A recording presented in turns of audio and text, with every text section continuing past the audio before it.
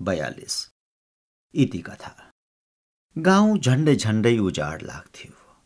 इन्द्रावतीको भीषण बाढीले यसका किनाराका आसपासका सम्पूर्ण जीवनलाई छान्न ब्यान्न पारेर छोडिदिएको थियो। इन्द्रावती किनाराका बगर खेतहरू कुनै पनि साबुत अस्तित्वमा थिएनन्। 12-20 माझी दनुवारका गाउँमध्ये आधीभन्दा बढी घरहरू भग्नावशेष रूपमा साटिएका थिए। तिनलाई मर्मत सम्भार गरेर जीर्णोद्धार गरेर उपयोगी रूप दिन गाउँमा कोही थिएन। गाउँमा जो जति थिए बुढाबुढी, केटाकेटी र गलित रोगी मात्र थिए। भोक र दुःखले पीडित, जर्जर र अशक्त। पिँढीका डिलमा बसेर झिङ्गा मार्दै आफ्ना उजाड गाउँको दयनीय रूपलाई हेर्नु बाहेक यी अरू गर्नै के सक्थे र। अनि त्यस्तै एक दिन बाढीको झण्डै झण्डै 6 महिना जति पछि 18-20 महिना चौताराको सुरक्षा गृह अर्थात् जेलमा पुलिस राजको नारकीय यातना भोगेर केवल हाड र छालाको कंकाल शरीर बोकेको एउटा आकृति पुछार चौरको बाँकी बचेको डिलमा आएर उभियो। यस आकृतिका एकमात्र जीवनको लक्षण बाँचेका आँखामा गहन गम्भीर विषाद र दुःख पीडाका अनन्त तरङ्गहरू लहराएका देखिन्थे। त्यस मानव आकृतिले एकपल्ट इन्द्रावतीको विस्तृत बगरमा अझै पनि शेष रहेका विनाश लीलाका चिन्हहरूलाई आफ्ना व्यथित आँखा घुमाएर हेर्यो। इन्द्रावती अहिले आफ्नो उग्र ताण्डव नाचिसकेर थाकेको श्रान्त नर्तक सुस्ताइरहेझैँ आफ्नो परम्परागत स्थिर र मन्थर गतिमा अबिरल बगिरहेकी थिए। इन्द्रावतीको यस तरङ्गको क्रीडालाई देखेर अहिले 5-6 महिना अघि यसै खोलाले यहाँ मच्चाएको प्रलय लीलाको कसैले कल्पना पनि गर्न सक्दैनथ्यो। त्यस विनाश लीलाका केही अवशेषहरू थिए भने ती केवल किनाराका ठाउँ ठाउँमा पहरिएका डाँडा पहरा र बर्खारो परेका खोज पखेरा साथै पुछार चौरको त्यो अजङ्गको पिपलको ढलेको रुखका रूपमा मात्र थिए। यिनैले इन्द्रावतीको विनाशको कथा व्यथा सुनाइरहेका थिए। तर यिनका मूक भाषाका लागि त्यस्तै सूक्ष्म श्रवण शक्तिको आवश्यकता थियो। त्यो युवक आकृति केही बेर यसै गरी इन्द्रावतीका बगरको निरीक्षण गरेपछि बिस्तार बिस्तार गाउँतिर उक्लन थाल्यो। गाउँका बीचमा पुगेर ऊ टक्क अडियो र चारैतिर आँखा घुमाएर हेर्यो। गाउँको चौहद्दीमा बेलुकीको घामको उदास मधुरो प्रकाश टाटेपाटे रूपमा छरिएको थियो। त्यस मधुरो प्रकाशले गाउँको जीर्ण हालतलाई झनै जीर्ण र करुण रूपमा प्रस्तुत गरिरहेको थियो। उदास, उराट र रुन्चे रूपमा। नाल मलका खाडलमा 2-4 सुँगुरका च्वाचे थुतुनाले बिष्टा खोदल्दै थिए। एकाध आइमै डोकामा बुच्चे गाग्रो हालेर पँधरातिर उक्लन थालेका थिए र एकाध बुढाखाडा पिँढीका डिलमा वा आँगनका कुनामा बसेर सोतेमा तमाखु तान्दै थिए। सुँगुर र नालको मिसिएको गन्ध, धुवाको पातलो रेखा र बुढाहरूको अविरल खोकीले त्यहाँ वरिपरिको सम्पूर्ण हावा रङाइरहेको, ब्याउजाइरहेको थियो। नत्र सम्पूर्ण गाउँ मृतात्माको डेरा झैँ एउटा भूतको पूर्ण आकृति झैँ लाग्दथ्यो। युवक सरासर अघि बढेर गाउँमाझको एउटा भग्न घरको पिँढीमा एउटा भग्नाशा झैँ निश्चल बसेर शून्य, निर्जीव र खोक्रा आँखाले क्षितिज पारी हेरिरहेको बुढाका अगाडि गएर उभियो। यो बुढा भुमा माझी थियो। मामा, युवा आकृतिको भरिएको कण्ठबाट थर्केको स्वर फुट्यो। उसको अनुहार पीडाले निचोरिए झैँ देखियो। को?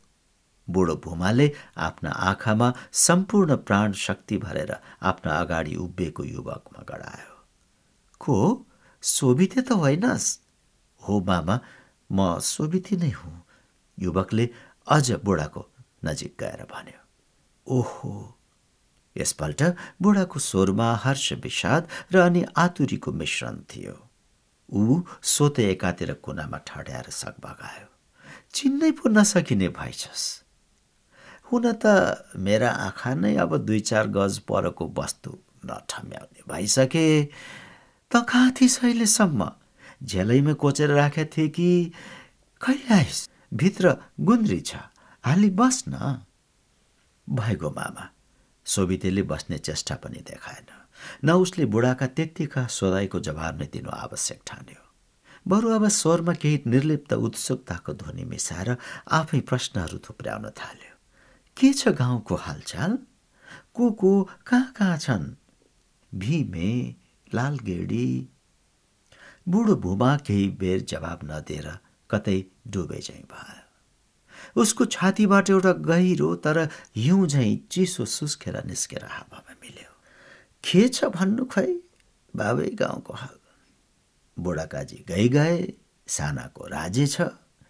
जय माने त सँगै थियो। अनि अरू को कता छन् मलाई कुनै मेलो छैन।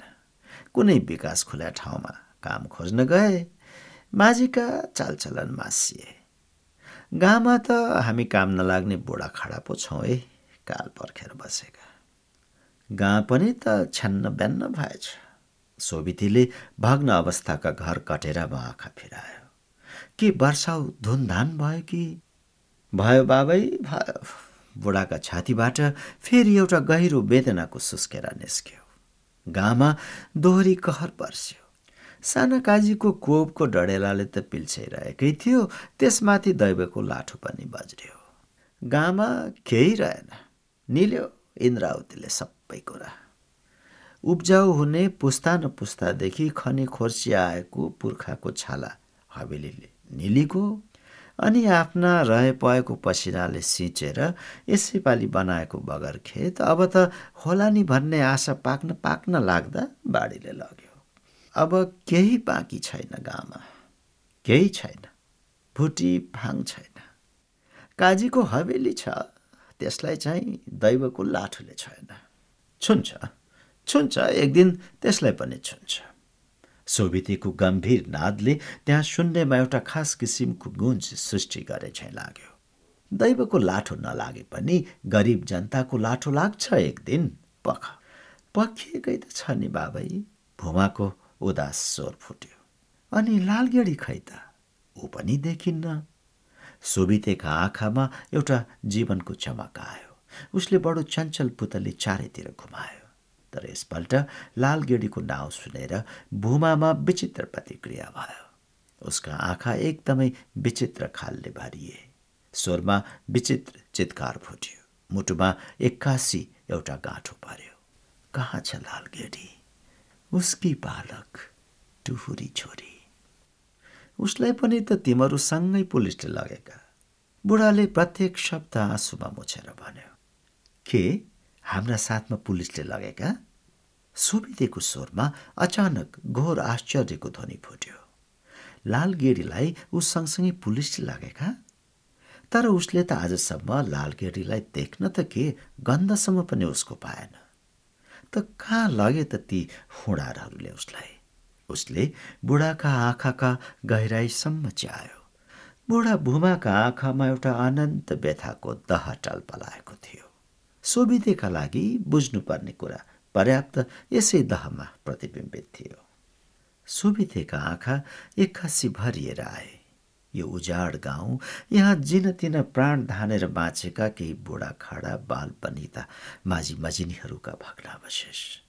अब उसका लागि पनि यहाँ बाँकी नै के थियो र? उसले आँखा त्यहाँबाट हटाएर गाउँको सिरानतिर लग्यो। बेलुकीको सिन्दुरे प्रकाशमा सानाकाजीको नयाँ हवेली आफ्नो नयाँ अहंकारको पैताला मुनि सम्पूर्ण इन्द्रावतीको सेरो फेरो दबाएर चङ्गेज खाँ अथवा नादिर शाह झैँ गर्वोन्नत शिर उठाएर माझीहरूका भग्न गाउँलाई ज्यादै हेर तुक्ष दृष्टिले हेरिरहेको थियो। सोभितेका दारा एक्कासी बाँधिए। यही हवेली त हो जनजीवनको सम्पूर्ण विनाशको जड, मानव जीवनको एउटा घृणित अभिशाप। यसका जरो मूलो नमासी यी निरीह माझी, भोका नाङ्गा मानव सन्तान अनन्त आशाको धिपधिपे दियो आँखामा जगाएर इन्द्रावतीको अनन्त प्रवाहमा हेरी बस्ने ससाना छाउरा माझी दनुवारका भुराको दिन कसरी फर्कन्छ? उसका आँगन छिडी पिँढीमा घाम कसरी फैलिन्छ? सोभिते बिस्तारै भूमाका आँगनबाट घाट खोला ओर्लने गोरेटोतिर घुम्यो। किन त आउनै नपाई हिँडिहालिस्? बुढाले केही आश्चर्यको भावमा भन्यो, तर त्यसमा कुनै आग्रह भने थिएन। म अहिले जान्छु मामा, सोभितेले भन्यो। तर सधैँलाई होइन, म केही दिनपछि आउँछु पक्कै। सोभितेका पाइला बिस्तारै पुछार चौरको रातमाटे ओह्रालो ओर्लेर इन्द्रावतीका बगरतिर बढे। उसका आँखा सामु इन्द्रावती पहिलेकै झैं शान्त र गम्भीर अविरल प्रवाहमा बगिरहेकी थिए। तर यसको अन्तरमा कति कति सूक्ष्म परिवर्तन भइसकेका थिए, त्यो कुरा सोभितेले भन्दा बढी अरू कसले लक्ष्य गर्न सक्छ। यही खोलो हो, यही इन्द्रावती, यस गाउँका माझीहरूकी ममतामयी आमा। तर आज यिनै इन्द्रावती, उनीहरूकी जीवनदात्री आमा, आज शक्तिको हिमायती भएर माझीहरूको, गरिब निमुखाहरूको विनाशमा साना काजीको मद्दतगार बन्न पुगिन्। कति अचम्मको विडम्बना! त के यो भाग्यको विडम्बना हो अथवा युगको एउटा सामान्य लीला? यसको जवाब कसले दिन्छ सोभितेलाई? कसले? सायद दैव पनि निर्बल घातक छ। दैवो निर्बल घातकः। सोभिते खोला तीरमा उभिएर एकटक इन्द्रावतीको प्रवाहमा हेर्न थाल्यो। होइन, इन्द्रावतीमाथि ऊ अविश्वास गर्न सक्दैन। उनीप्रति माझीहरूको कुनै फिराद हुँदैन। प्रवाहमान हुनु त खोलोको स्वभाव हो, अविरल प्रवाहमान हो। कहिलेकाहीँ यही खोलोले अलि उमङ्गमा आएर उच्छृङ्खल नृत्य नाच्दा त्यसका चपेटामा मानिस पर्न सक्छ र त्यो पर्ने अधिकांश निमुखा र सोझा निरीह माझी नै हुन्छन्, त्यो अर्कै कुरो हो। तर खोलोले जानेर यो पक्षपात गर्दैन। ऊ न शक्तिशालीको मर्यादा गर्छ, न गरिब निमुखाको अपमानता। ऊ आफ्नो बाटोमा उभिन आउने जोसुकैलाई, शक्तिशाली होस् वा निर्बल, काजी होस् वा मजदुर, कसैलाई पनि कुल्चँदै मिल्चँदै आफ्नो प्रवाहमा अघि बढ्छ। अगाडि बढ्नु, हरदम गतिमान रहनु मात्र उसको उद्देश्य हो, विनाश होइन। तर विनाश र पक्षपात त मान्छेले पो गर्छ, शक्तिशाली सत्ताशालीले गर्छ। इन्द्रावतीको तथस्थ ताण्डवलाई पनि शोषण गर्छ ऊ। इन्द्रावतीको यही उग्र खेलबाडको बाटोमा अवरोध खडा गर्ने काम त ऊ गर्छ, तर त्यस काममा ऊ आफू मुख नपरेर यिनै निरीह प्राणीलाई अघि सारेर त्यसको शिकार यिनलाई बनाउँछ अनि आफू टाढा बसेर हाँस्छ। तर सोभितेले यिनको धुर्त्याइँलाई बुझिसकेको छ। उसले इन्द्रावतीको विनाश नृत्य मात्र होइन, सिर्जन गीत पनि सुनेको छ। इन्द्रावती लहर लहरमा सिर्जना गीत बोकेर सृष्टिको आदिदेखि अविरल बगिरहेछ। यसै गरी अनन्त कालसम्म बगिरहनेछ, लहर लहरमा अनन्त सिर्जनाको गीत बोकेर। सोभितेले यही सिर्जन गीतको धुनलाई आफ्नो स्वरको सङ्गीत बनाउनु पर्छ। आफै पनि असङ्ख्य सिर्जन गीत, शान्ति र उमङ्गको गीत गाउनुपर्छ उसले, इन्द्रावतीको अविरल तरङ्गसँगै मिलेर। सोभिते इन्द्रावतीको किनारामा उभिएर बगरको एक मुठी बालुवा उठाएर इन्द्रावतीको लहरमा आहुति दिन्छ, एउटा सङ्कल्पको आहुति। ऊ इन्द्रावतीको लहरमा विनाशको होइन, सिर्जनाको गीत सुन्नेछ र त्यससँगै आफू पनि स्वर मिलाउनेछ। ऊ एक मुठी बालुवाको आहुति इन्द्रावतीलाई चढाएर त्यस अनन्त प्रवाह लहरीमा हेर्छ। सूर्यको आखिरी प्रकाशको सुनौला रङले रङ्गिएका असङ्ख्य तरङ्ग, अनगिन्ती लहर इन्द्रावतीको बक्सेमा झिलमिलिएर एउटा सुनौला सपनाको नक्सा कोरिरहेछ। यस अविरल प्रवाह लहरीको अन्त त सागरको विशालतामा नै गएर हुन्छ। त्यसैले यसको अन्त होइन, विशाल परिचय बन्छ। सोभितेले आँखाभरि आँसु लिएर एकपल्ट आफ्नो उजाड गाउँतिर हेर्यो। सायद ऊ यस्तो असहाय अवस्थामा यस दुखी गाउँलाई छोडेर जाँदा आफ्नो अन्तरमा एउटा कृतज्ञताको बोध पनि पाल्छ। सानो काजीको त्यस राक्षसी हवेलीको क्रूर पाइताला मुनि यो निरीह गाउँ र त्यसमा सास लिने केही निरीह प्राणीलाई यसरी असहाय छोडेर जानु के उसको कृतज्ञता होइन, उसको कायरता र पलायन होइन? तर होइन, ऊ यस गाउँलाई सधैँका लागि छोडेर जान लागेको होइन। आज इन्द्रावतीको जीवन प्रवाहका साना साना ठहर अब आफ्नो लघु आकृतिलाई छोडेर इन्द्रावतीको लहरसँगै विशाल अस्तित्वतिर उन्मुख हुँदैछन्। सोभिते पनि यही विशालतातिर उन्मुख छ। गाउँ एउटा साँगुरो घेरा, सङ्कुचित परिवेश छोडेर किनभने ऊ स्वयं जीवनको प्रचुर सम्भावनाका खोजीमा अविरल बगिरहेछ। त्यसैले सोभिते गएको गए हुने छैन। अवश्य ऊ चाँडै नै जीवनका प्रचुर सम्भावनाहरू, जीवनका नयाँ साधनहरू बोकेर यहाँ आफ्नो यसै इन्द्रावतीका किनाराका 12-20 गाउँमा फर्कनेछ। अनि यो इन्द्रावतीको सानो खेलबाड, प्रकृतिको एउटा ठट्टाद्वारा उजाडिएको गाउँ फेरि आबाद हुनेछ। त्यसको भग्न रूप फेरि साग्लो साग्लो मात्र होइन, पहिलेको भन्दा भव्य रूपमा गुल्जार हुनेछ। इन्द्रावतीका किनारमा यी 12-20 माझी दनुवारका गाउँको अनुहार सोभिते फर्केपछि यसरी चम्कनेछ, त्यसका अगाडि साना काजीको त्यो भव्य हवेलीको रङ फुङ्ग उडेको उदास र रोए झैँ लाग्नेछ। किनभने अब फर्कदा सोभिते असहाय, निरीह र असमर्थ हुने छैन। उसको हातमा प्रज्वलित दीप ज्वाला हुनेछ र उसका साथमा असंख्य जनशक्ति। सोभिते इन्द्रावतीको बगरै बगर त्यसको अविरल प्रवाहको दिशामा हिँड्यो। उसका दृढ पाइलाहरू बगरका बालुवामा अंकित हुँदै जान्छन्, असंख्य असंख्य।